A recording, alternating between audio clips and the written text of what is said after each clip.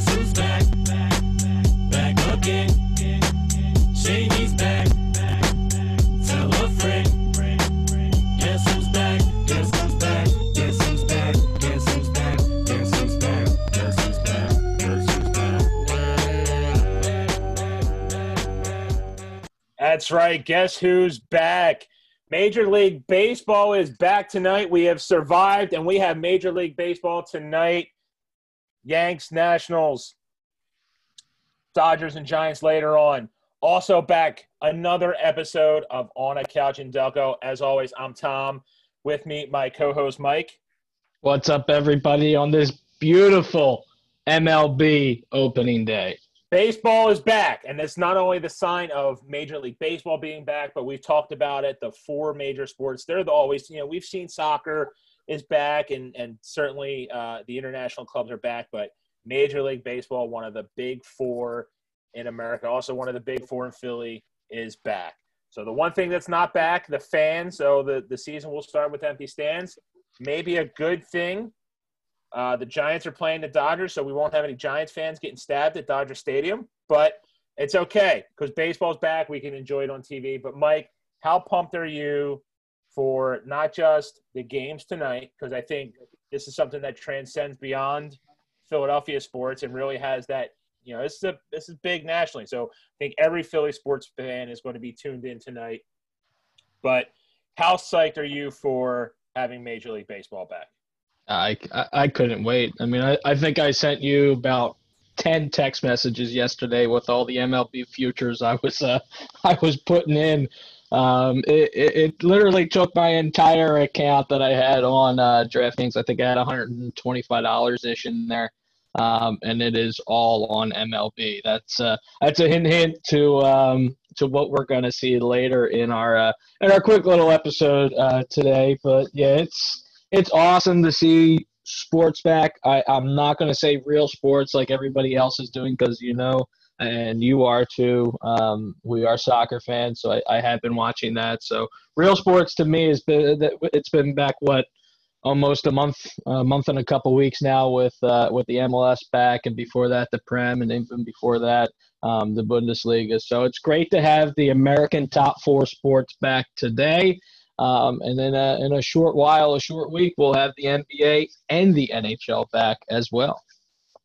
That's right. And just as you're announcing that, Mike, the first pitch by Scherzer was thrown. It was a ball, and baseball is back. Major League Baseball is Sports officially back. It is officially back, and super psyched. So everybody, listeners, listen, we're coming to you Thursday night just as the Nationals-Yankees are kicking off. We're going to give you an action-packed, kind of rapid-fire episode today, only because we've got a lot of things that we want to cover. We'll do it action-packed, rapid-fire style, and then we want to get to watching some baseball because sports are back, and certainly we want to enjoy it. We want to have our DraftKings or FanDuel apps open. I think it is FanDuel that has some risk-free betting now through tomorrow, so you can watch the games with your app open. As Mike said, he has a bunch of future bets out there, but take a bet, take a flyer on each game, certainly. But, super excited to have Major League Baseball back in action tonight. For sure. Now, the only bet, and I'll do this as kind of an aside thing because I got a ton of bets to talk about later on. The only bet that I was kind of disappointed that I couldn't find was who would hit the first home run. I wanted to bet on an actual name. I wanted to put money on Giancarlo Stanton to hit the first home run against Scherzer tonight, but I couldn't find it. I don't know if I was just looking in the wrong spots. Maybe I was down the shore for a week, so I didn't really have access to FanDuel. I guess I could have ran over to the sports books at the casinos, but once you hear all the bets that I have in there, I'm pretty sure I covered all of my other bases with all the MLB futures and of course our Fightin' Phils bets for this week. So I know you have a couple bets in there, Tom, and we'll talk about them later. But that was the one bet I was kind of disappointed I couldn't find. Yeah, and I did see it early on in the FanDuel app, so I did see you had the opportunity to bet on first home run. But I I guess at this point, we had our first base hit of the baseball season. Sorry, everybody. This is totally distracting with having Major League Sports and trying to do the podcast. But we're doing the best we can because we do want to bring you a couple content. Sure. We're going to talk. There's a lot of news. Mike has a trip down memory lane he maybe wants to start with, and going back old school and collecting some baseball cards. So, Mike, why don't you tell us a little bit about your card collecting journey there? Yeah, so way back when I was a kid, I mean, me and my dad, this isn't even an exaggeration. We had to have close to, I would say on a very, very, very conservative estimate was 500,000 cards. That was one of our big things as father and son. We used to love going around and doing the baseball card shows and buying a box of cards. Now, but the only thing is these new box of cards, they're a lot smaller than I remember. I remember buying a box of cards, like 300 cards came in it. I was sitting there ripping open packs for hours. These ones only took me, I bought 3 boxes, 2 football and one baseball. And it only took me about a half hour to open all the cards, but it was fun. It was very interesting to see how the cards have changed. Now the boxes I got, the first one I'll talk about, I got a Leaf draft box. So it's all the MLB, all the NFL rookies from this past draft. And you get 2 autographs. So those are the ones I'll talk about. Obviously, I got about 15 different Joe Burrow cards. I got about 4 or 5 different Jalen Hurts cards, and basically everybody else you can think of I got. The 2 autograph cards, you get 2 basically guaranteed autograph cards. Now, these cards could be anybody from Joe Burrow all the way down to you have no idea who it is. Like the first one I'll talk about is Austin Mack. Now, the name kind of rings a bell. I'm not sure who he was drafted by. But that's my first autograph card I got in that Leaf box. And then the other one is a name. I'm not sure if I brought it up in our draft preview episode, but I did talk about Alton Robinson. I like basically all of the Robinsons in the draft around the 4th through 5th round. This Alton Robinson, he actually got drafted by the Seahawks. So I was actually happy with that pull. It was a pretty good autograph pull. Right now it's only worth about $15 on eBay, but as we know, the defense in Seattle's pretty formidable. So this guy has a chance to kind of be a riser in the next couple years. Now, I did have a MLB box, really nothing to note in those boxes. I didn't really get time to go through them all. I only got, out of all the cards, was 88 cards I got in that box. I got 1 Phillies card, and that was Gene Segura. So I was very surprised at that. But I'm going to move on to my the score box I got, the NFL box, score 2020. I think it was 132 cards in this box. So I got some pretty interesting cards. You're looking for really gold outlined cards in those, and all these other ones like Huddle Up. They have Inside the Stats. They got Deep Dive. They're really game face cards. They're really, really cool cards. I got a bunch of those. I got a Tom Brady game face. I didn't really check how much it was worth because it is a Patriots card. So now it's kind of like a relic, I guess, if you want to call it that. But the 3 big cards that I got, well, really 4 big cards I got, was another Jalen Hurts. Jalen Hurts card's worth about $25 to $50 no matter where you look. It is a gold outline Jalen Hurts rookie card. So I was kind of happy with that as he is a Philadelphia Eagle now. And then I got Brandon Ayuk. Hey, Mike, sorry to interrupt. What we got? Giancarlo Stanton just went yard. Did he really? He did. I hate my life. 2-0 Yanks. I hate my life. But you got some awesome cards. Continue. Fuck these cards. I can guarantee that was something like, what, 5,000 to 1 or something. It was probably higher than that, but I would have got good odds on that. And once this comes out, I don't think it was that high. I think maybe 500 to 1, something like that. But if I remember, it was like plus 220 or something like that. So it wasn't. Yeah. While I'm talking about these next couple of cards, if you want to go and put me out of my misery and tell me it was only plus 220, I'd be happy about that, Tom. But The next one I'll talk about is a Brandon Ayuk card. That again is a gold outlined rookie card. I didn't really find a price on that, so I was kind of happy with that. So that's why I'm going to talk about it. The last gold card I'll talk about is a New England Patriots gold huddle up card with Tom Brady in there, obviously. So this one was already worth about $10, and it literally just came out.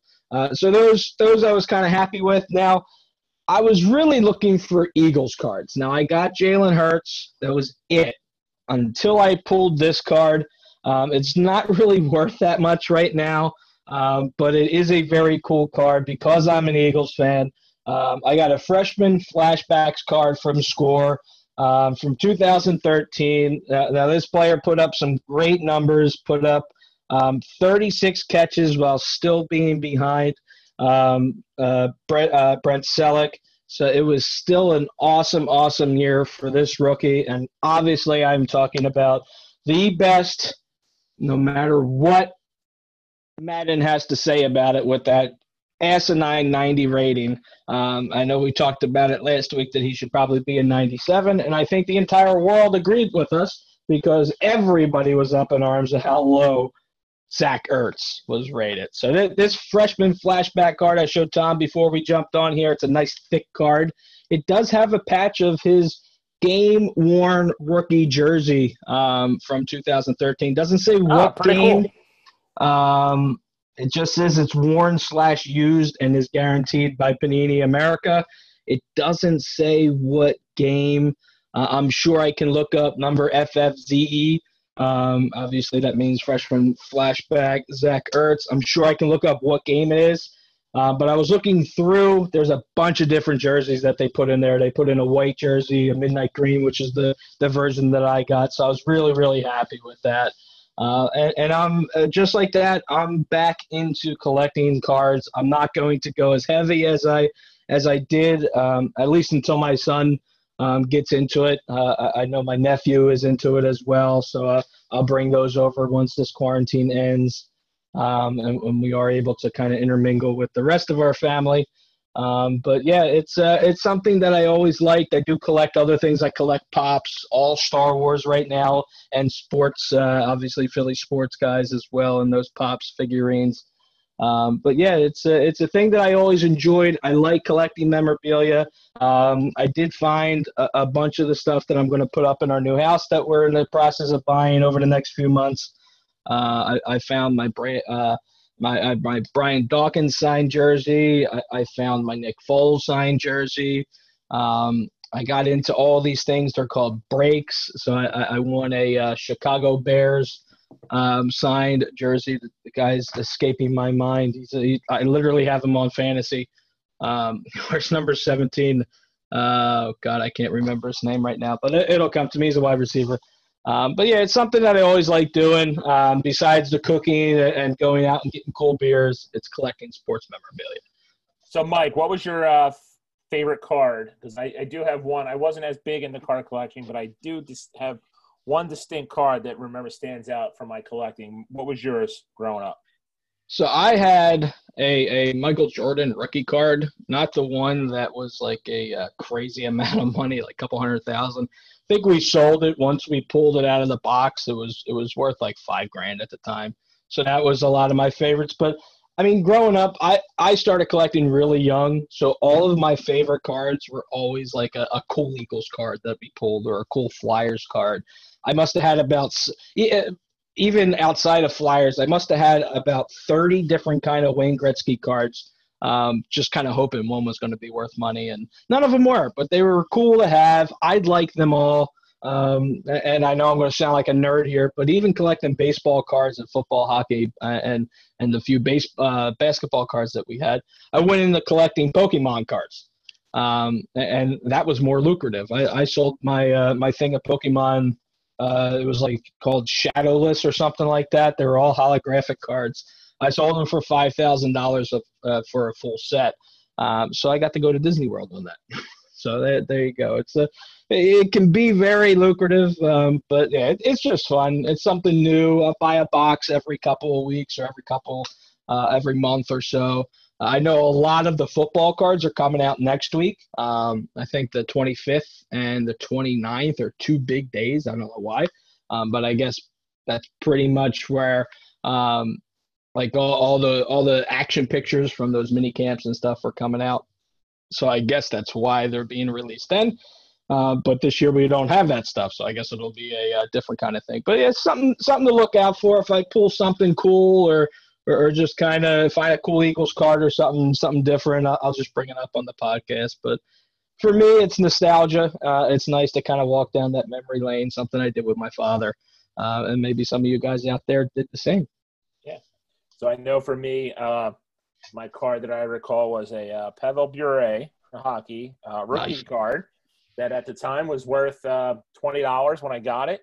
And Nice. I held on to it and thought, hey, this is going to be worth even more in the future, but couldn't tell you where it's at this point. So probably Yeah. somewhere buried in a box at some point. But Yeah, I have all of my cards still somewhere. I know they're in my mom has most of them. They're in one of those storage units, but I have a couple boxes here. I'll look through them and see what I have. I know I have a couple Reggie White cards floating around there, but I'll definitely go hunting for those and do the honors on the podcast and let everybody know what I found. so, Mike, you definitely mentioned a lot of players for different cards. I wonder if any of those players will be playing for teams that are maybe going through a little bit of a name change or some new teams. We had quite a few changes to team names that happened. Like, what's in a name seemed to be the theme, at least of today. So I think the first one, we'll touch on it briefly.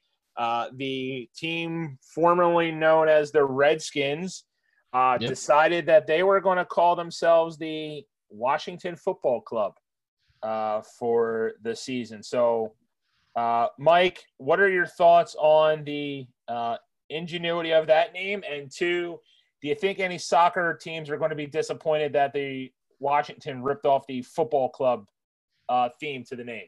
Oh, I can think of one that I'll talk about after this because there's a brand new team in 2022 in the MLS. But you know what? I think people were even calling the Redskins the Washington Football Club or the Washington Football Team or the team that plays in Washington for the last 4 or 5 years. So you know what?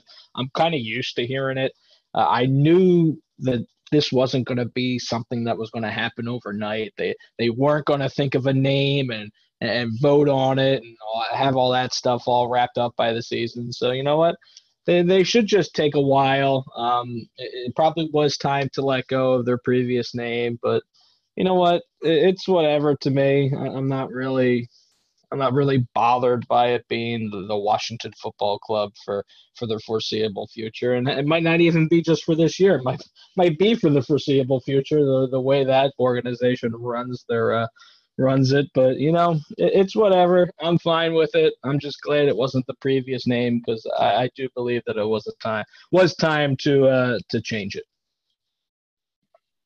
Yeah, I just think it speaks to the overall ineptitude of this entire franchise that, changing the name is not like something that's been kind of thrust on them just in the last couple of weeks. Obviously, this has been a hot topic for a bunch of years now. So the fact that you don't have a plan B in the event that, hey, in case of emergency, break glass and you don't have a team name lined up and you're still, there's stories about the patent troll that's out there and sucked up a bunch of team names to go along with Washington. I mean, the fact that you didn't have this under control, I think just speaks to the overall ineptitude of that franchise. And I know we won't go into it too much in this episode, but there's other stories that came out about that franchise. That is just a mess of a franchise in the NFL. But Mike, to put it lightly, hopefully a franchise that doesn't have the same fate as the Washington Football Club is the new NHL team that will be debuting with the 2021-2022 season. Seattle was awarded a franchise and came out today that they've picked their team name, and it's the Kraken. So, Mike, what are your thoughts on the Seattle Kraken taking over the Pacific Division and the Western Conference? well, I have something I'm not too sure if it's going to come out very very well over the computer, but I'll tell you one thing: it's probably time. Great Zeus, below on earth, it is now the eve of the longest day.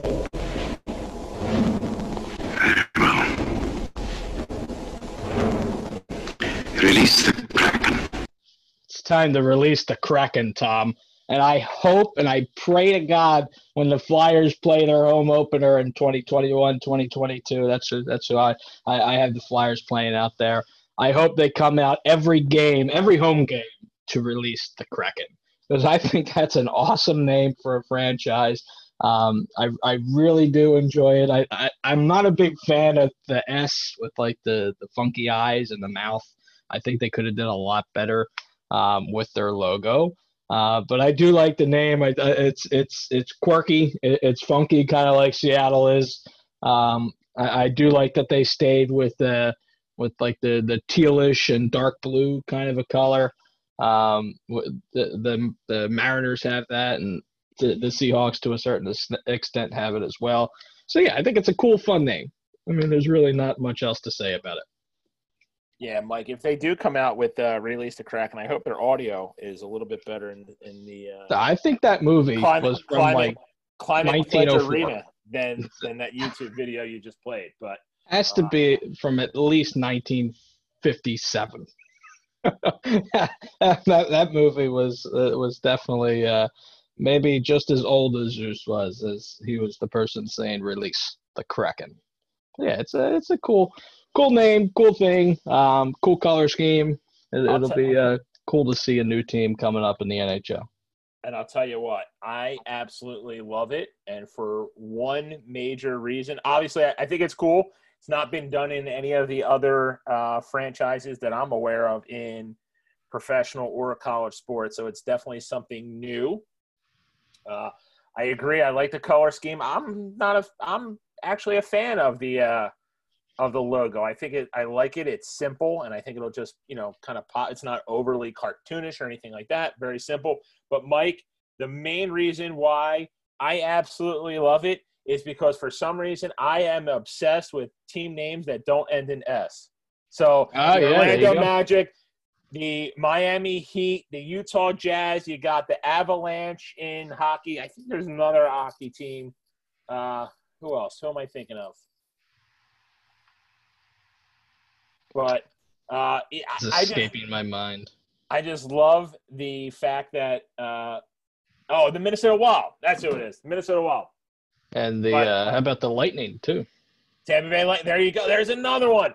I just love the fact it's one of those little weird idiosyncrasies of sports that you have the team name that doesn't end in S. I don't count the White Sox or the Red Sox. That's just has the sound. You're putting an X there instead of, it's still the sound. But I do dig the not having the S at the end of the name. I don't know. Something weird that I like. Seattle Kraken, I'm all for it. Release the Kraken. Yeah, for sure. Absolutely. So it's nice to see these teams. They're not the teams, the sports, the major sports getting new teams in. And this time the Flyers don't have Andrew McDonald that we're going to hope that the Kraken take. We have pretty decent salaries now. So that's one thing we don't have to worry about this time. Yeah, we're going to have to lose somebody, though, unfortunately. Oh, for sure. Yeah, I hope it's not the person we'll talk about in a couple seconds. Yep. But they are scheduled to play in 2021, 2022. I know that seems to be still on schedule, but some of the MLS teams got pushed back, the new franchises there. But, Mike, you wanted to single out a name for one of those new franchises in particular that maybe is not as great. Yeah, that's Charlotte FC. They're going to join the MLS in 2022. I just think they could have done something better than Charlotte FC. I mean, it seems like for the last couple of years, even Inter Miami CF, like that's too much stuff to say. It's not original to me. Charlotte FC, not original. Cincinnati FC, not original. Minnesota, I think Minnesota is either FC or CF. I just think they're all boring names. Like, come up with something like the Philadelphia Union. Like, I mean, it's not as boring. I mean, it is a little boring, but at least it has the team's nickname in there. DC United. Teams like that. Philadelphia Union, another one without an S. I love it. There you go. I didn't even think about that one, but most of the teams in MLS don't have a. The next one I was going to bring up is the Houston Dynamo. So it's a bunch of cool names, but I feel like the MLS, all these new teams are coming up with very boring names and very boring crests.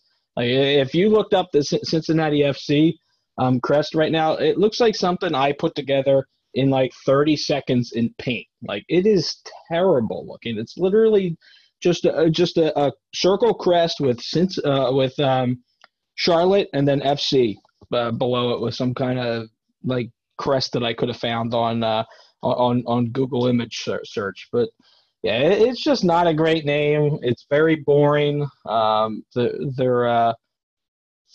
Their intro was pretty boring until it got to the part where Ilsinho, he's one of the best players on the Philadelphia Union, was kind of mentioned like in there. Like, to me, it was kind of tampering almost. I kind of hinted at wanting Ilsinho because he's a magician, things like that. But the rest of the video was a snoozer.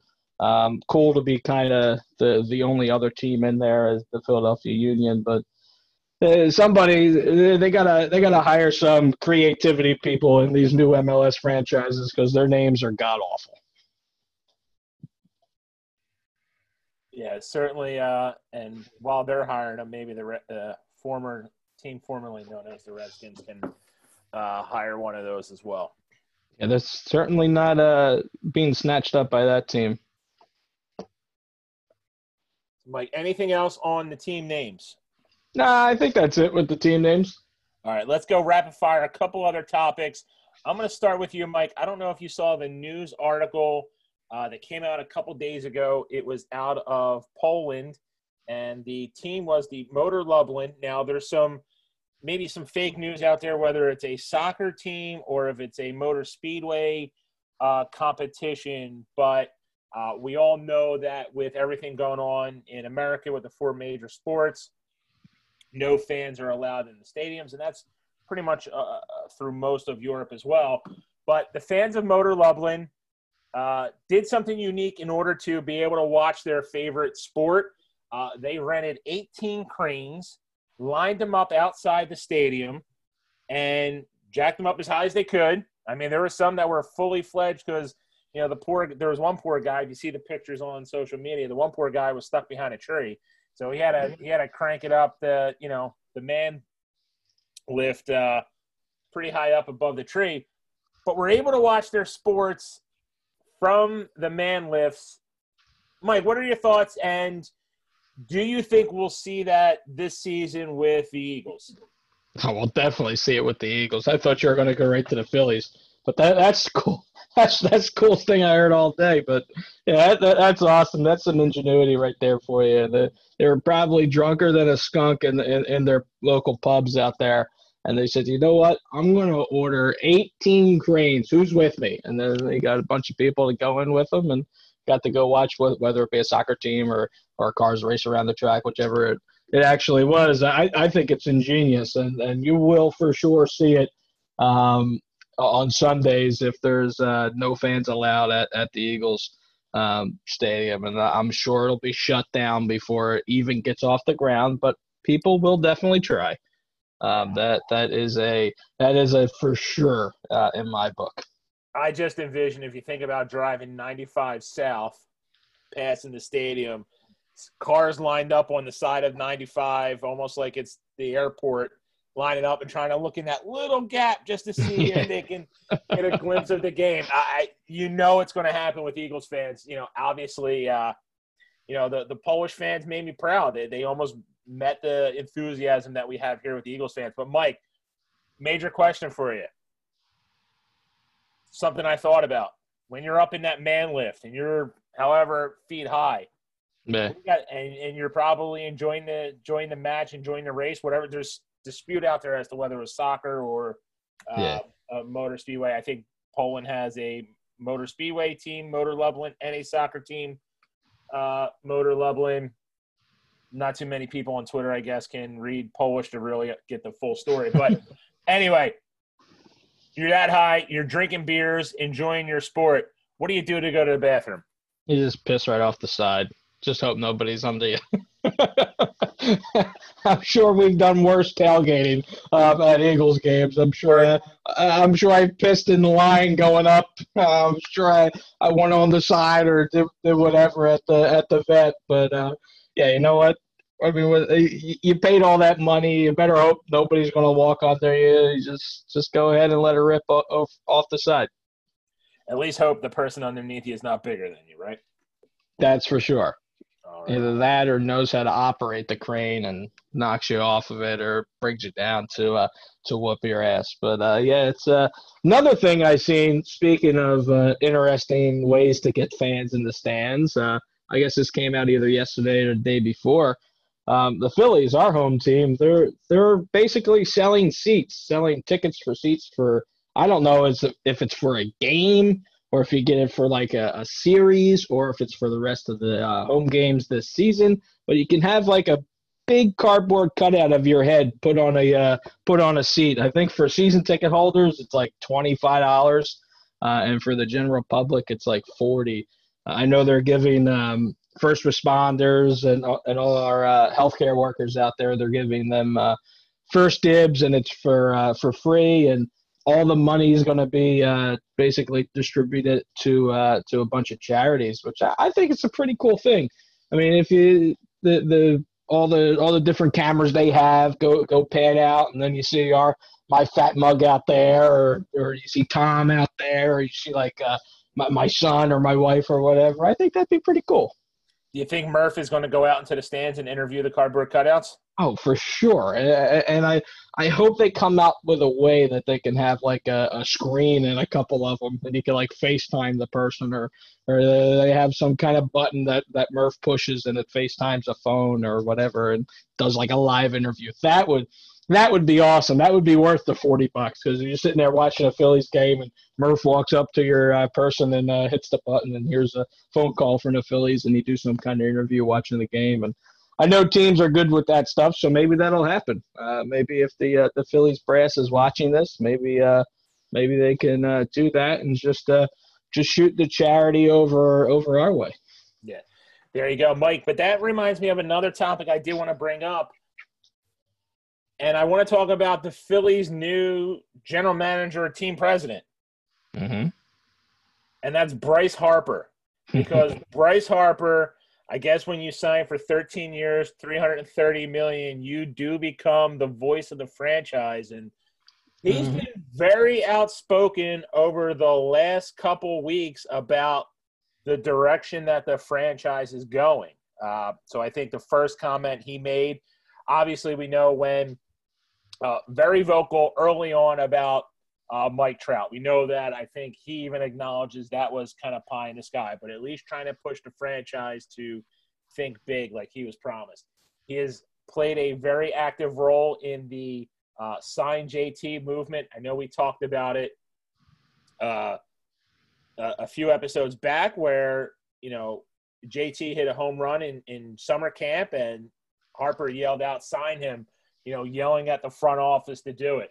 Couple other things that came up. One still related to JT Realmuto. Obviously, Mookie Betts signed a huge contract with the LA Dodgers.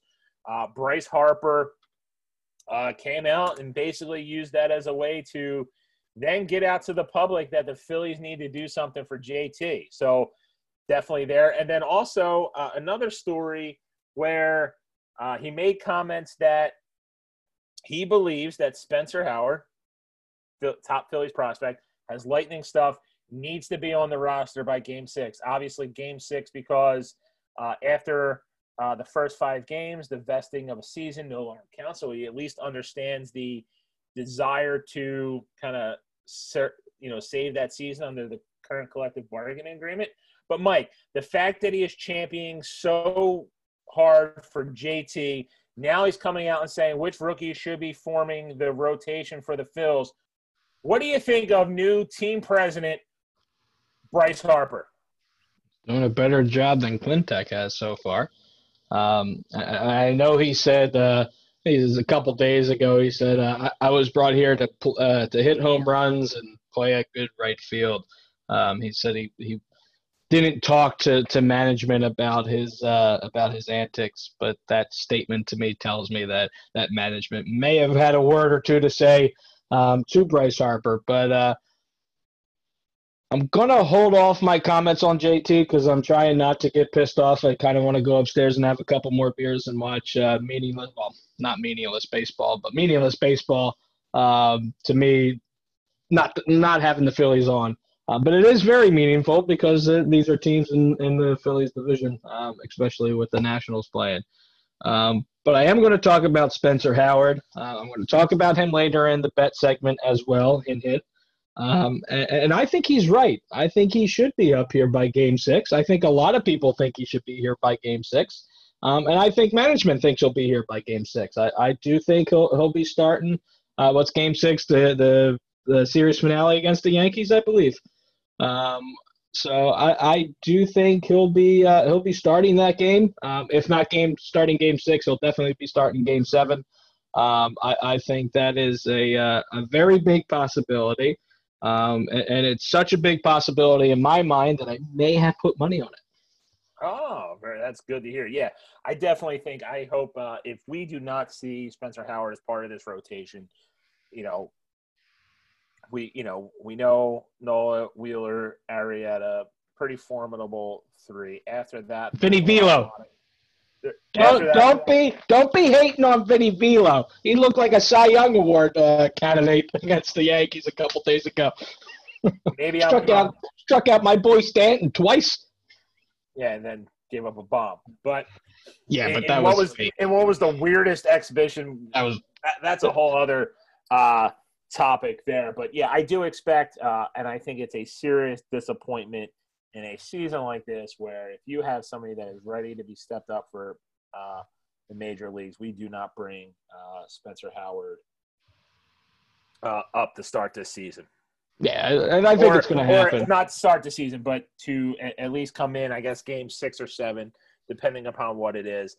I think he would definitely be a formidable addition to the rotation. Mike, I just want to touch on something real quick before we transition off the Phillies. I know we told everybody that we were going to do an episode similar to what we did with the draft. If you remember, probably one of our top episodes in terms of listens and kind of ratings on it. We did an episode about taking the Eagles draft picks and lining them up with beer drafts picks. Certainly we're going to do the same for the Philly starting lineup. I will admit it has been hard to really come up with a beer that encompasses the entire lineup. Just because I think with the draft picks, it was easier. You just use one little nugget about them that you heard, especially those late round picks. One little nugget that you know about them, like speed, Quez Watkins speed. So we just went down the speed route. Just knowing these players day in and day out and knowing how nuanced they are, and really, it's tough it's a little bit tougher to have a beer to match each of these players. But we will come check the definitely wherever you are subscribed. We're going to probably drop something on Sunday or Monday where we will do our special episode. We'll have a few Phillies games in at that point to go through that weekend. We'll discuss the Phillies lineup, and hopefully we're recapping a series sweep of the Marlins. And we will recap the Phillies lineup as beers, not just the lineup. We'll probably go through the rotation, maybe some bench players, but I'm looking forward to that episode. I got about half the work done. I have some great ideas. So I know I'm trying to bring it for the listeners out there, Mike, and I know you are too. Yeah, for sure. It'll be a fun episode. I enjoyed the Eagles draft one, and like we said, it was all about speed. Speed me up back then is what we called it. But yeah, it'll be fun. It'll be interesting to see if we kind of go similar. I think last time, I think we kind of went through and told each other what we were thinking. I think this time we're going to go cold and just kind of react live for you guys and see if anything kind of matches up between. Might not be the same beer, but maybe the same style of beer between Tom and myself. Yeah, that sounds good. I like that. Yeah, sweet. All right. Anything else as we wrap up Phillies conversation? No, I think I'm chomping at the bit to get to our next conversation. And which one's that, Mike? I think now it's time to talk about the Philadelphia Flyers. Okay, all right. Our Stanley Cup hopeful Philadelphia Flyers made a big signing yesterday. This player has gone through a whole hell of a lot of crap this year, not only with the COVID-19 and not being able to play hockey, but he also came down with a pretty rare form of cancer as well. And obviously, we're talking about Oskar Lindblom. The Philadelphia Flyers signed him to a 3-year, $9 million deal. So it's worth $3 million a year. If you can do simple maths out there, I can do some simple maths like that. So it is awesome to see. Now, that was cool news. That was awesome to hear.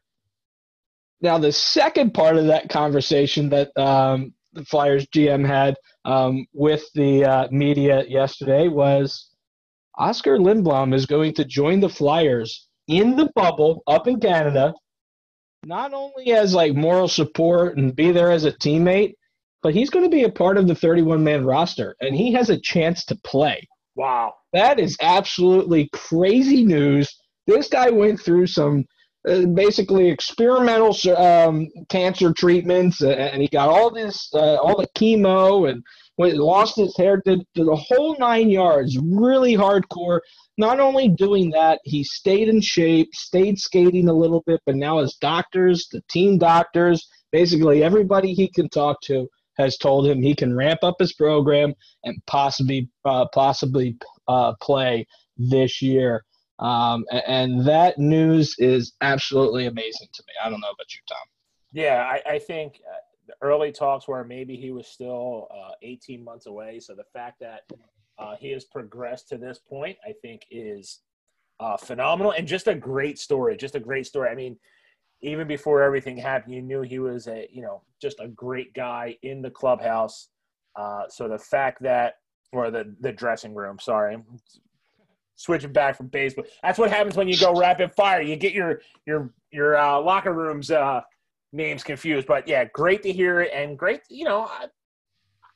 if he can do it safely and everything is safe and he can be successful on the ice, then I would absolutely love to see him on the ice. But even if he doesn't make the ice for this thing, because the Flyers are healthy, they're stacked, they're ready to go, for the most part healthy. We'll touch on that a little bit, but it would be at least good to see him as part of the bubble, and hopefully he gets an opportunity to raise the Stanley Cup at the end when they're in I guess Edmonton is where the finals are going to be.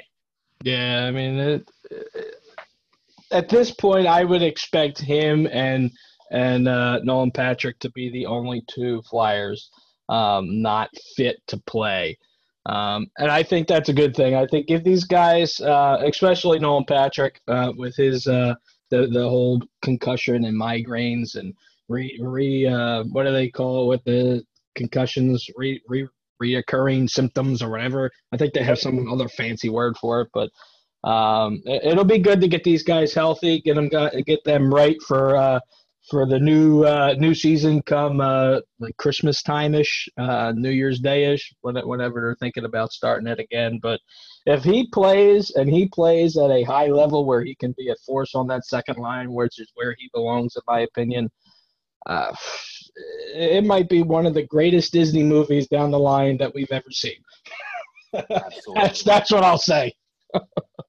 But moving on to a crazy issue that happened during the orange and black scrimmage a couple days ago is Carter Hart, and he played the first half of the scrimmage, and then he went into the locker room and never came back. And Flyers Twitter blew up like I've never seen Flyers Twitter blow up before. Everybody's seen Eagles Twitter blow up because it happens every day with the new guy who wants to be traded or this guy who got released and everybody wants to sign him. I've never seen Flyers Twitter blow up like this before. And it's because the reporter said that Carter Hart left with some sort of an injury and nobody knew what happened. Everybody was in the dark until Alain Vigneault said, I'm not worried about it.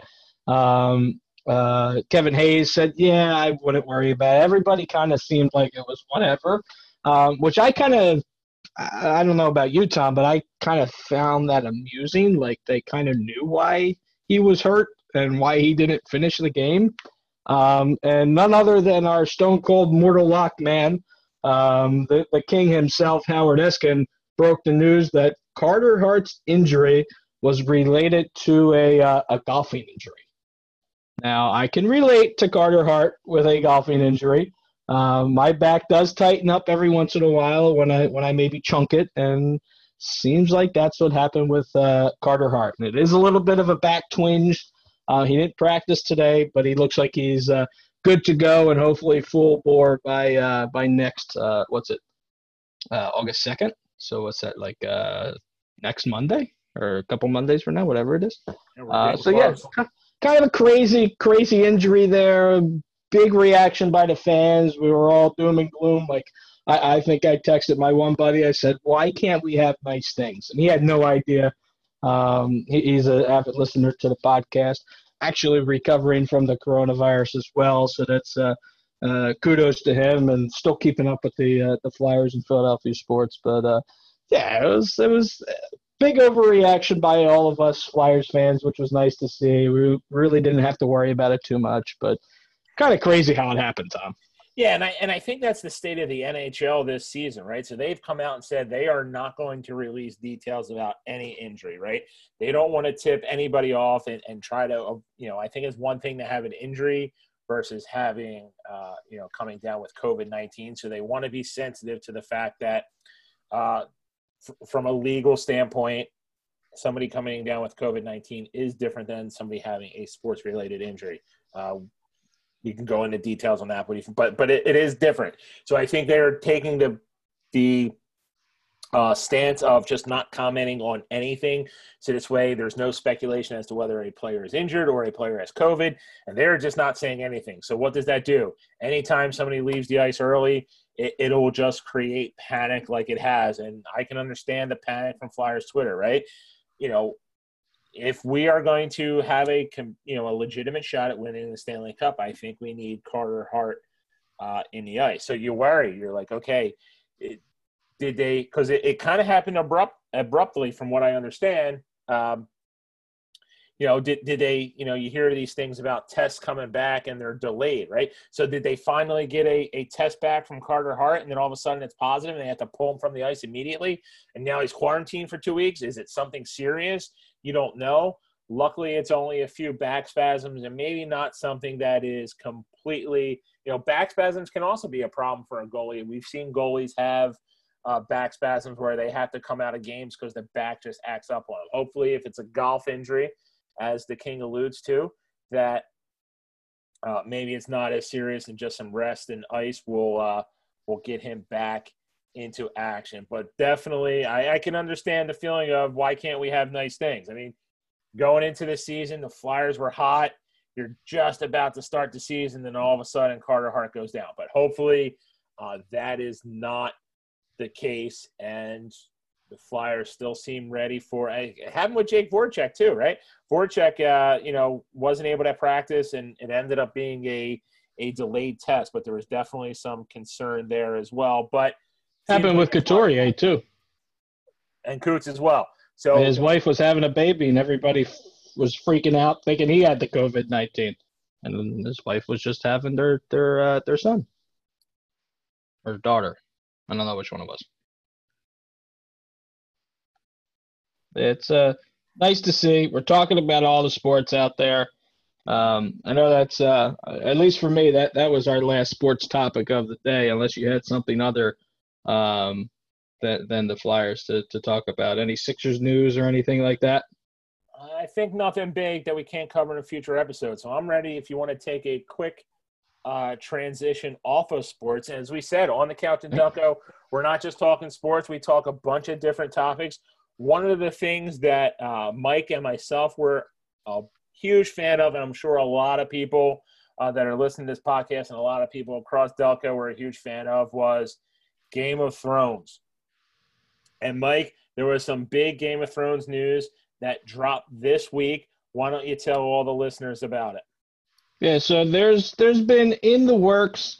There's been a Game of Thrones prequel. There was going to be a Game of Thrones kind of in the future. People were talking about, and then the one that really gained steam a few months back, or maybe even a year back now, was one that was going to take place thousands of years before the realm of what we saw Game of Thrones over the past 10 years play out in front of us happened. And there wasn't going to be dragons, but there was going to be ice spiders and all kinds of crazy cool things. But that got all the way to, I think, the drawing board. I think there was casting even going on for that. It seems like that kind of got nixed abruptly, and we were all kind of waiting in the wings to see when filming was going to start happening, and then we were told that that's not actually going to take place. So what George Martin and the new writers for this the Game of Thrones prequel that is going to take place kind of thought up was everybody was kind of enamored with Daenerys Targaryen and that whole story, and there was like these fabled tales of the Dance of Dragons and all that stuff with how the Targaryens kind of took control. And that's what's going to happen, Tom. It's going to happen so much that we already have a 7-episode season for season 1, it looks like. We have names of the episodes already. So we have Aegon heads to Westeros. Then we have the burning of Harrenhal, the invasion of Dorne. Then we have Aenys Targaryen, the story behind him. Then we have Maegor the Cruel. Then we have it's Jaehaerys. Is it Jaehaerys or Jaehaerys? I don't know if you pronounce the J in there, but that's how we're going to say it. And then ultimately, episode 7 leads into to his death. And somewhere in there, I don't know where it is in there off the top of my head, but we get to see the Dance of Dragons. So we get to see how, I'm going to guess that's probably episode 1. They'll probably start off on a bang, and how Aegon comes over to Westeros and kind of asserts the Targaryen power. So, Tom, I don't know about you, but I'm kind of pumped to see it. I know there's already some sort of filming or casting that has taken place. Lots of secretive information behind this one, but lots of cool information. Even better, we actually have names of the episodes, numbers 1 through 7. Yeah, so are those the actual names of the episodes, or is that just kind of the story in general? I didn't know. I think that's the story. That's what we'll see. I'm sure. I mean, Invasion of Dorne is kind of a boring episode name, so I'm sure they'll have something for episode 3, or part 3 is what they're calling it. Yeah, there's at least that sort of background, sort of name for it. So yeah, it's a bunch of different things, maybe a name, maybe just a background, but I think for all intents and purposes, it's probably just the background information for each episode coming up. Yeah, because I almost thought that was how I didn't read that as this just season 1. I thought that was almost how the entire series was going to go. But obviously, I am fired up for this. I do think it's a fascinating story that they touched upon briefly in the show, the history of the Targaryens. Obviously, we see Daenerys, and there's some, kind of allusion to the Targaryen family, but the whole concept of, they came over from Essos to Westeros, conquered the entire land, so that the Targaryens were the kings of the 7 kingdoms at one point. Just understanding that dynamic, the interplay with dragons, and a lot of the inbreeding that I guess happened with that family, and how they became essentially mad. Right, there was the Mad King, and I don't think I'm spoiling Game of Thrones for anyone at this point, but, then Daenerys becomes mad. Yeah. Sorry if that's a spoiler alert and you're, years behind at this point. But I do think it's a fascinating story. As I understand, the books have a little bit more detail on the Targaryen family. So I think before the show comes out, I can't wait until 2022. I'm going to actually go back and read some of the books with a specific focus on the Targaryen family to hopefully that adds to my, the entertainment value I get from the new series. But I know a lot of people are down on Game of Thrones, and yes, the ending is certainly not what I wanted either, but some reason you hear the news, you get juiced up again. I know we had the opening song on the podcast a few weeks ago. That got the juices flowing. I'm ready for it. I'm looking forward to it, and hopefully, we get another shot. I hope Benioff and Weiss are not involved. I feel like they really kind of took the show down towards the last couple seasons. I think they just had an apathy towards the show. So hopefully there's a fresh crew of writers and, George R.R. Martin's maybe more involved in it. So hopefully we get a product that is what we've expected from Game of Thrones, maybe the first seasons, and not what we got the last couple episodes. Yeah, so now that I kind of read that again from Game of Thrones facts, now when I seen 7 episodes, I just automatically thought that was the first 7 episodes. But yeah, you're probably kind of right on that, Tom. They're probably, the way I see it now, they can probably break it into like 3 seasons, maybe 4 if they stretch it. But this series that's coming up has more of a finite timeline because there's an ending that we already know happens, that the Mad King gets killed by Jaime, and that's kind of where the Game of Thrones that everybody know and loves kind of kicks off, and we hear a lot about that. So there's a starting point and an ending point. Now the Game of Thrones facts guys, they have a podcast as well. So they have 7 parts that they broke down the Targaryen history into. So they can maybe get 3 seasons out of it if they kind of sit there and stretch it out, maybe over 7 episodes a season. But yeah, there's a lot of play in there. I am going to go back. I am going to pick up this Patreon for Game of Thrones facts and kind of listen to all that. Get a lot of background information. I am going to go back and read the books as well over the next couple years, and get myself even more pumped up for the return. Not as we knew it, but a story that I did want to learn a lot about and maybe watch as a show or a movie. We are going to get to see that play out in front of us on HBO, most likely. I'm not too sure who's picked it up yet, but I would imagine HBO would have first dibs on that. So I am very, very excited for that, as I know you are, Tom. Yeah, I'm looking forward to, you mentioned that the invasion of Harrenhal. So Harrenhal was obviously, I think in the early seasons, a part. If you remember back in the show, the Lannisters had taken Harrenhal, and that's where Tywin Lannister had met with Arya, and Arya was still acting as the servant for the Lannister camp.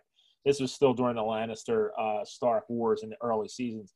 But they touched a lot about how Harrenhal was haunted, and that the fact that it was invaded, and then the haunting really kind of caused the Targaryens to leave. So I'm kind of fascinated by that a little bit. They didn't touch upon it a lot in the show, but seeing how the Targaryens take that, does that lead to part of their madness? It'll be interesting to see. Yeah, maybe it's some kind of demon haunting, and they kind of drive them mad. But the other thing I'm excited to see is the dragons are going to be bigger and better than ever. Because if you remember early on, well, not really. I guess early on we see the dragon skulls at King's Landing in the basement there. But further down in the series, I guess in season 6 or 7, we see that giant torpedo launching thing that they killed the one dragon with. I forget the name of the dragon, but where they shot the first arrow through that dragon skull. That dragon skull is absolutely enormous. So these dragons, back in the heydays of the Targaryen family, were bigger and better and stronger in every way. So As some of the people that listen to this podcast know, I was a huge fan of the Dragons. I shed a tear each time a Dragon died, and even when who was the one that became the Night King's dragon? I can't remember the name off of the top of my head. Visceron or something like that. Yeah. Visceron. Yeah, there you go. I literally have him sitting right over there as a pop. That's my only Game of Thrones pop that I have.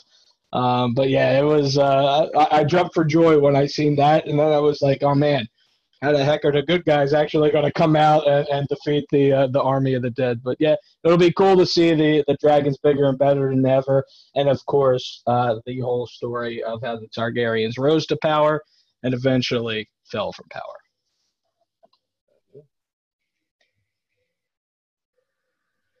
You ready, Tom? Let's go. Let's do I it. think I'm ready. 'Cause last week, guys, I don't know if I did too good. I think I might have went 3 for 5 off the top of my head. I'm not too sure, but I'm hoping this week we do a little better. Do you have our numbers in front of you? I do not, but we were telling the listeners we were pretty straight up last week. We were not feeling the betting week last week, so hopefully a lot of the listeners faded. I think the one bet that I had, I took Man City minus the 1.5. That ended up cashing. I think that was one of the only bets that I had that I ended up putting reasonable money on. The other bets I just did little tiny bets. I'm feeling better about my bets for this week, Mike. But, Mike, I know you are coming out strong with the start of the baseball season. What do you got? Yeah, so last week I did pretty good. I had Aston Villa to beat Arsenal. Might not have had that, actually. But you know what? Whatever. We're going to move on to baseball.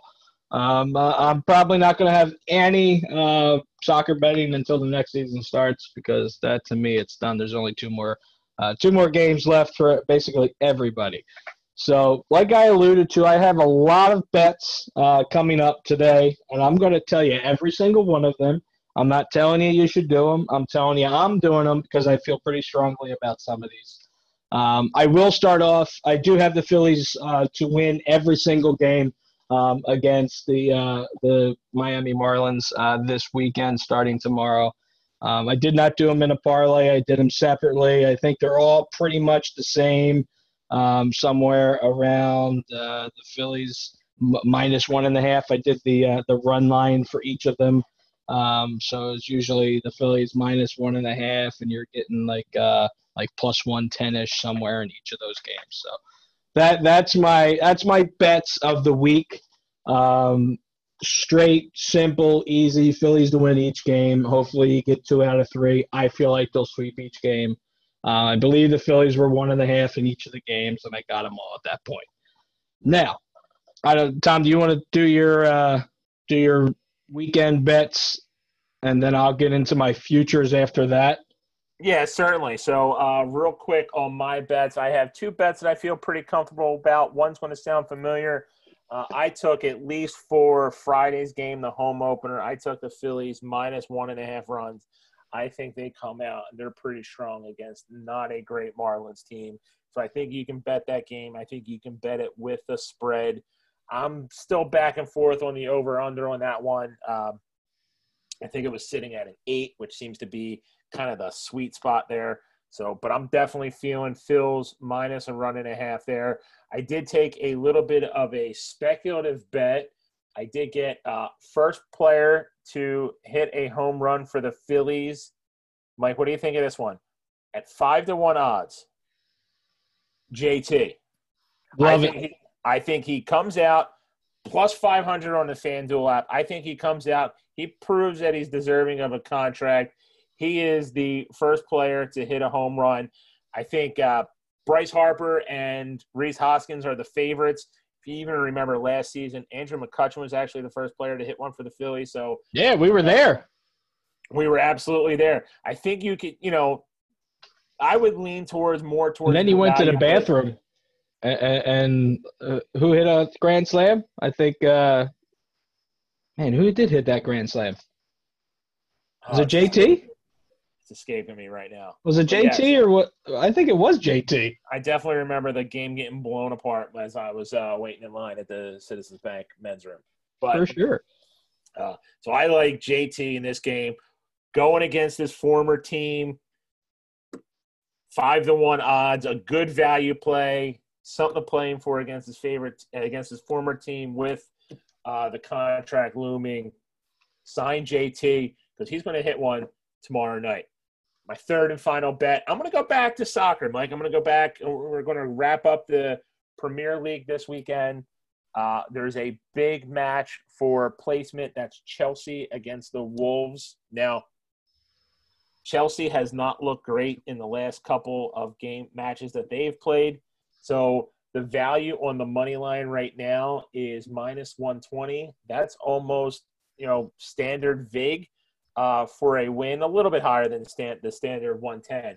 But Chelsea has something to play for. If they do not win, they risk the difference could be Champions League versus Europa. So I think Chelsea is going to come out with a focus on beating the Wolves. I like Chelsea minus 120 on the money line to beat the Wolves. I'm also big week for the Spurs this week. They need to beat Crystal Palace, who has really struggled since coming back to resume play. They're lucky they were a little bit higher up in the table, or otherwise they'd probably be facing relegation the way they've played.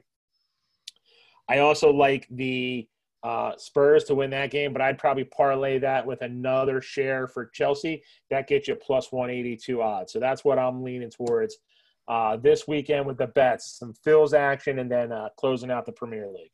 I'll throw another bet in there. Man City will score over four goals against Norwich City this week. Norwich just recently got relegated, and I think they're just kind of they're ready to get back to the championship and hopefully fight for a spot in the Prem the following year. So Man City to score over 4 goals, probably over 4.5. I would bet on that. Probably do 3.5 and 4.5. Not too sure where it is on the line, but that's I'll give you one bonus bet as opposed to everything else. But I did go back to opening day last year, March 28th, 2019. Tom went to the bathroom. It was like must have been the bottom of the 7th. And Tom says, I got to go to the bathroom. I said, Tom, the bases are loaded, and Reese Hoskins is stepping to the plate, and Reese Hoskins hit a grand slam. So there you go. That was that. So now into the infinite bets that I have for Phillies futures and MLB futures. I did throw a couple on something that I don't know if Tom knows is out there, but I think they're nice to throw a $5 bet down on each of them. So most of these running from the bottom up are going to be $5 bets. I didn't really go hard because some of these are pretty decent odds. The first one I'll start with the Cy Young Award winner. I am going with Aaron Nola. Aaron Nola is a plus 2020, plus 220, 200, however the heck you say that. The beer is getting to me already, but, that's what it is, plus 2,200. I think that's how you say it now. I got it. So I put $5 on that to pay out 115, Tom. So I got Aaron Nola. He was like 6th in line on DraftKings to win the Cy Young. What are your thoughts on my first Phillies future? $5, see what happens. Yeah, definitely a speculative play. I mean, with those odds, I think the odds are there. Remains to be seen. I think if the Phillies are, and I'm assuming I know where a lot of your other bets are going based on this initial one, but if the Phillies are to go far this season, it likely is because of a Cy Young-like season out of Aaron Nola. So I like it. Yep. It's speculative. It's gambling. It's not sports investing, but why not? Let's do it. Going out and buying a $5 scratchy, hoping to win $100. That's basically what I'm doing with that one. Same thing with this one. Although I think this one's a lot. I'm not going to say it's more of it's a better bet. It is a better bet as you look at the odds. The odds are plus 1,600 for Bryce Harper to win the NL MVP. I did put $5 on that one. I actually went down and put another $20 on that one. with all the stuff Bryce is saying, because I think he is going to come out firing. I think he is going to come out and actually bomb some home runs this year, as with the next one. So the over-under for Bryce Harper to hit home runs, excluding the playoffs, is 14.5. I bet the over, which was the pretty odds-on favorite at minus 104. And then my next Bryce Harper bet is total RBIs. I did over 37.5, which again was the favorite. I think it might have been the favorite. It's minus 121. I think under was minus 130-ish, something like that. And then the next one I have is Bryce Harper again. Bryce Harper to hit the most home runs in the entire league at plus 2,000. So to recap, Bryce to hit over 14.5, Bryce to win NL MVP, Bryce to have over 37.5 RBIs, and Bryce to have the most home runs in the entire league. Now, these are all $5 bets on DraftKings. I didn't parlay anything. So what do you think about my bullish betting on Bryce Harper there, Tom? I am actually really big on this as well. I definitely, obviously you don't go crazy on the money, but yeah. If anything we know about Bryce Harper is he has stretches throughout a season where he is absolutely on fire. We saw it last season, and mixed in with stretches where he is a little bit cold. So what are we seeing out of Bryce Harper right now? He was on fire in the spring, has been on fire since baseball has resumed. When you're talking about a 60-game season, if he's on fire for 30, 40 games of that season with only maybe a little bit of a lull in between, you could be looking at a extremely productive season out of Bryce Harper. If the Phillies end up making the playoffs, I do think that it is because Bryce Harper is one of the leaders in the National League MVP conversation. I'm actually pretty bullish on it. I did a speculative bet on Bryce Harper to be the NL MVP as well. I think you're just seeing it in the spring where he has been on fire, and we know if he can just stay high, it's not that long of a season. It's not the 162-game grind. He is coming into the start of the regular season on fire. And I think it can continue. And if it does continue, he will be up there for NL MVP consideration. And I think the other bets are just a byproduct of that, right? How is he going to get to be MVP? Well, he's probably going to be over on – if he's MVP, he's going to be over on home runs. He's going to be over on RBIs. Lead the league in home runs. It's possible, right? Yeah. I think it's absolutely possible that he can do that as well. So I like it. Awesome. And you'll probably love the next 3 bets I have for the Phillies. So I'll start with the first one, because the first one has to happen for the second one to happen, and the second one has to happen for the third one to happen. So I'm sure you know where I'm going with this one. Now, actually, it actually doesn't have to happen. The Phillies can get into the postseason as a wild card, but I am betting them to win the NL East. They are a plus 325. They are a third place vote getter. Almost knocked over my computer. In the NL East, but I think if I think Bryce is going to win MVP and Nola's going to win the NL Cy Young, or at least be close in both of those, that I'm going to throw $10 between the 2 bets. I'm going to put $5 on the Phillies to win the NL East, because if both of those are happening, the Phillies are winning the NL East in my mind. And I put $5 down to pay out $21.25. So nice, quick, easy one. Now the next one, I got the Phillies to win the NL as well at plus 1,100. So you put $5 on that, it's paying you $60 back. And then the last one, obviously, is the Phillies to win the World Series, which is all of our dreams. I put a 10 spot on that one to win back $230 at plus 2,200 odds. I said it right this time, and I nailed it. How do you think of that? What do you think about those 3 bets, Tom? Let's go Phils is what it says. There you go. Let's go Phillies. I like them. I went big on the Phillies over, actually. So I kind of the same way. There's definitely, obviously there's, the Phillies are projected to be 4th in the NL. So I definitely think there's value there to bet them to win the division. But at least it covers it if they win the division or they make it as a wild card, which I think is a very real possibility. I went big on Phillies over. It's 31.5. I think that's a very achievable number for this team, especially if you look, Washington had a few players opt out. Juan Soto just coming through that he's going to have to be out 2 weeks because of COVID-19. That's a lot of games. So that's definitely not a great time for this to be starting up. So he is, it definitely there is look at the Mets there. Joe Girardi, is a phenomenal coach. I think he definitely adds manager, I guess, not coach, but definitely adds an element to this team where I think he is going to account for a few wins itself. So I like it. I went over 31.5. I'm trying to hedge everything there, and I went that's a good one. As opposed to taking the few bets on everything, but hey, I'll take my winnings once the Phillies make the playoffs. I'll take my winnings from my over bet and roll that into my World Series bet at that time. For sure, absolutely. But I mean, even if you look at the Mets, they have a lot of pitching problems now. They have a lot of injuries at the starting pitching spot, and you know what? That only bodes well for the Phillies. I know it kind of sucks to glorify another team's injury and really say, oh yeah, it's really going to help my team. But you know what? That's how it is. I mean, if they're starting someone who wouldn't be in the MLB because of injuries, that's only going to help the Phillies' case. But up next, the one I did forgot, it slipped my mind.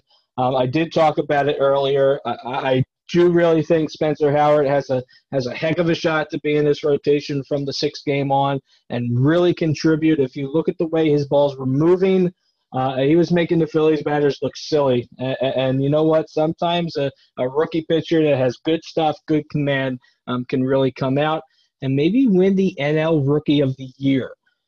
He is at a plus 5,000. Now, he is the long shot of long shots on DraftKings. I think there's only one player over or tied with him at plus 5,000. But I put $5.23 on him because that's what was left on my balance when I got to this bet. I told you I went ham on these future bets with the MLB, and as you'll see in a couple minutes, a couple other ones as well. But I went Spencer Howard to win the Rookie of the Year. If I think he can come up here and contribute, that means I think he's winning games. That means I think he's striking players out. And you know what? If he can do that in this shortened season, sometimes rookie bats they don't pop all for a certain portion of the season. Maybe his arm can ride him to a NL Rookie of the Year and pay out Mike $266.73, Tom. How do you like that, Spencer Howard? I'll be getting his jersey. Hopefully he wears number 6 because I already have a Ryan Howard jersey. Wouldn't that be convenient? Yeah, it really would. Absolutely.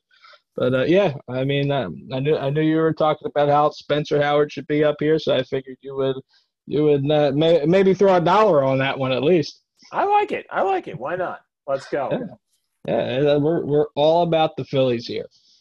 So now these next 2 bets, they have nothing to do with the Phillies. Now maybe the Phillies do this. But DraftKings had a couple bets on there that I thought were pretty interesting to put a couple bucks down. The one I put $10 down on is a team to win 50 games or more. So out of a 60-game season, they're going to win 50 games. Now that's a whole heck of a lot of games to win over 60 games, and a lot of things got to go right. And you know what? I put $10 down on it because it's a plus 6,600 as a yes, and I put $10 down to win $670 back. I said, you know what? Maybe a team gets hot, stays hot, only loses a game a week or something like that. Maybe the Phillies do that. You never know. That would be the dream. But in order for a team to do that, they would also have to win 45 games. So I said, you know what? If I'm putting $10 on the 50-game winner, I'm going to put $5 on the 40-game winner, which is a plus 1,600, so a considerably less amount for 5 less wins. At a plus 1,600, so you put $5 down, you get $85 back. Which is that was kind of telling to me. So it kind of looks like that they think maybe a team can win 45, but maybe definitely not hit that 50-game mark. To me, it almost seems like an NBA team winning winning over 75 games again or something like that. That's kind of how it looks to me. It's kind of improbable, but you know what? In a shortened season, who the hell knows what's going to happen, Tom?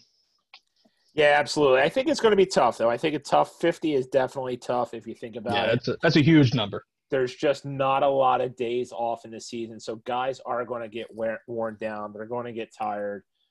So I think it's going to be tough. I mean, if you extrapolate that out, that winning percentage out to a full season, that's 135 wins. I'm not even sure if that's what is the record's in the 120s, right? Seattle from a few years back. Is it 120s? I thought it was in the 120s for a 162 game season. Wow. But what did Charlie Manuel's Indians win? I thought they had the record. Maybe I'm wrong on that. We're pulling it up. So it was 116 victories by the 2001 Seattle Mariners. So the Cleveland Indians, that was before that. So I guess they took over that win. So I thought it was around the 118 mark, but I didn't want to say anything out loud. Either way, I was still wrong. So, but yeah, that's a hell of a lot of wins. But you know what? I said I'm going to put $10 on it. I mean, crazier stuff has happened. I mean, we watched the St. Louis Blues go from last place in January and hoisted the Stanley Cup in June. So you know what? I said crazier things have happened in sports. So let's put $10 on them and see what happens. So that's all of my future bets for the Phillies and MLB. Barring one, which is going to include a couple other things. Now, Tom has alluded to this. I have alluded to this. I already had a bet of this on there for 33 cents to win how much back, Tom? $40-some-odd thousand? It was $40,000, yeah. All right, so if you jump on DraftKings now, they're letting you bet the entire dollar on it.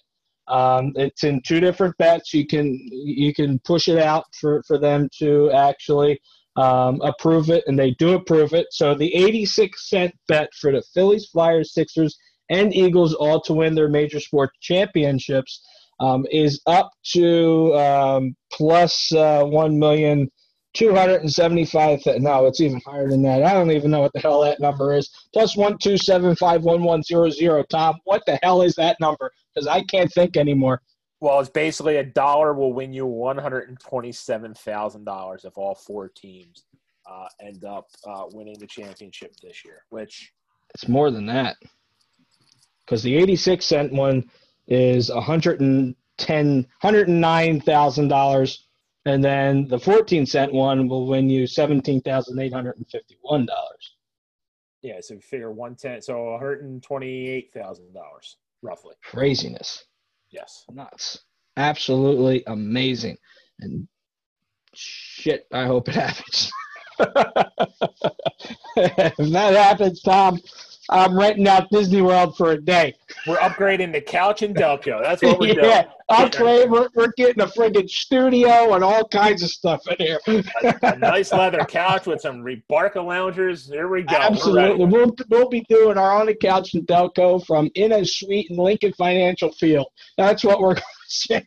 We'll run it out every Thursday night from 6 o'clock to 9 o'clock. Absolutely. So there's my fun bet for the day. I know the other ones, they're fun bets to me. They're very hopeful bets, except the Phillies winning the World Series and all that stuff. I mean, even winning the World Series is a hopeful bet.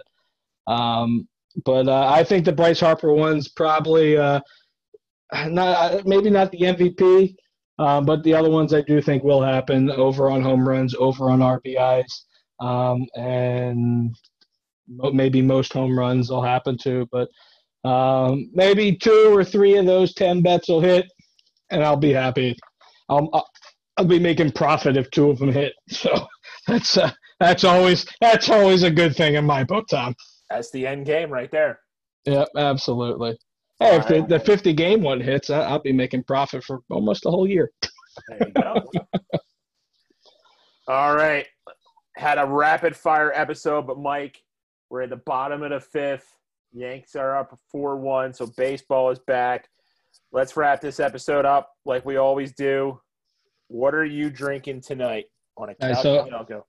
I'm going to kind of mix it up. I'm going to say what I smoked this week. I did basically the normal stuff, ribs, all that fun stuff like I said I was going to do.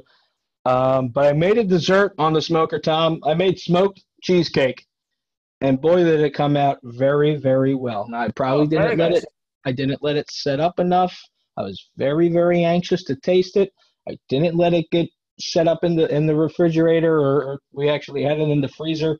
But it was very good. You can actually taste the smoke flavor on it. So I was very happy about that one, Tom.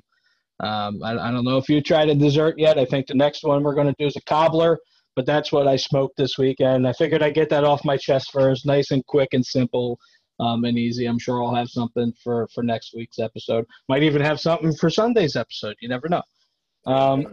But what I'm drinking this week is a brand new beer from my favorite brewer down the shore. I was down the shore for this entire week, and I always make a stop at almost all the breweries down there. But I make sure I go to Slack Tide. They are 0.7 miles away from our trailer down there. So it is a very, very, very close one. I can walk there. They came out with a new IPA. I know it's nothing special. It's just a regular IPA. It's very tasty, very drinkable, very crushable at 7%. It's called Jethead. It's a New England style IPA, so it's that hazy style IPA. Very good, very drinkable IPA. It's a nice tailgate IPA for those Phillies games next summer, or the Eagles games maybe later on in the fall. We'll see what happens. I mean the Eagles game. Did I say the Phillies games later on in the fall? I meant the Eagles. I said the Eagles. All right. So the Eagles games later on in the fall. It's a very drinkable beer. I'm probably going to give it a 3.75 for on Untapped because it is drinkable. It's from my favorite brewery. I like to keep their Untapped levels up there, so I won't knock them on it being just another IPA. But it is very good. But I do want to talk about another beer they have. It is called Stinger Hook. I'm pretty sure I talked about it before on here, but it did come back out a couple weeks ago, and I was lucky enough to still come up with a 4-pack. And that's another one of those beers of theirs that I get the 4-pack and I drink it right away. And I didn't do it this time. I kept it. I kept the 4-pack overnight. I'm proud of myself. I had some what do they call that? Not self-preservation. I had some self-control and didn't drink all of my Stinger Hooks, which is another New England-style hazy IPA brewed with some local honey. It's an Imperial-style IPA, so it's up there in the close to 10% range. So it's one, if you drink 4 of them, you're going to be sitting on the couch watching Phillies baseball. And then probably whatever the late game is, and then listening to a full episode of On a Couch in Delco afterwards. But it's a very good beer. So Tom, let's hear what you had on your Camp Chef and what you're drinking today for our podcast. So I'm disappointed to say nothing new on the Camp Chef this week. It was kind of a quiet week on the smoking front, so it was nice. I got to take a little bit off from cooking dinner, but some few burgers and dogs in there, but nothing else. Before you get into your beer, Tom, yeah, what pellets do you use? So I was going to talk about that because I just switched. So I have been using the Competition Blend. Okay, I am using Camp Chef's Competition Blend. Okay. I have used Traeger's. I do think that Camp Chef's has a little bit more smoke flavor than the Traeger ones. I don't like the Traeger ones. But the Traegers were easy to pick up at Home Depot while I was waiting for my Camp Chef pellets to come in. But I have recently switched over since I'm going to be probably using it as a grill a little bit more upcoming than the smoker. I have switched over to a cherry char wood, which is a combination of cherry wood pellets and charcoal wood pellets, which is supposed to burn a little bit more efficient and give you a little bit more of a charcoal taste. So when I'm talking about doing burgers and dogs, you get that nice charcoal taste to it as well. So now my favorite pellets out there are Myron Mixon. I think his Orchard blend is awesome. I think his signature brand is awesome. Not brand, blend. I said it right the first time. The orchard is basically just a apple and peach. There's really nothing else to it.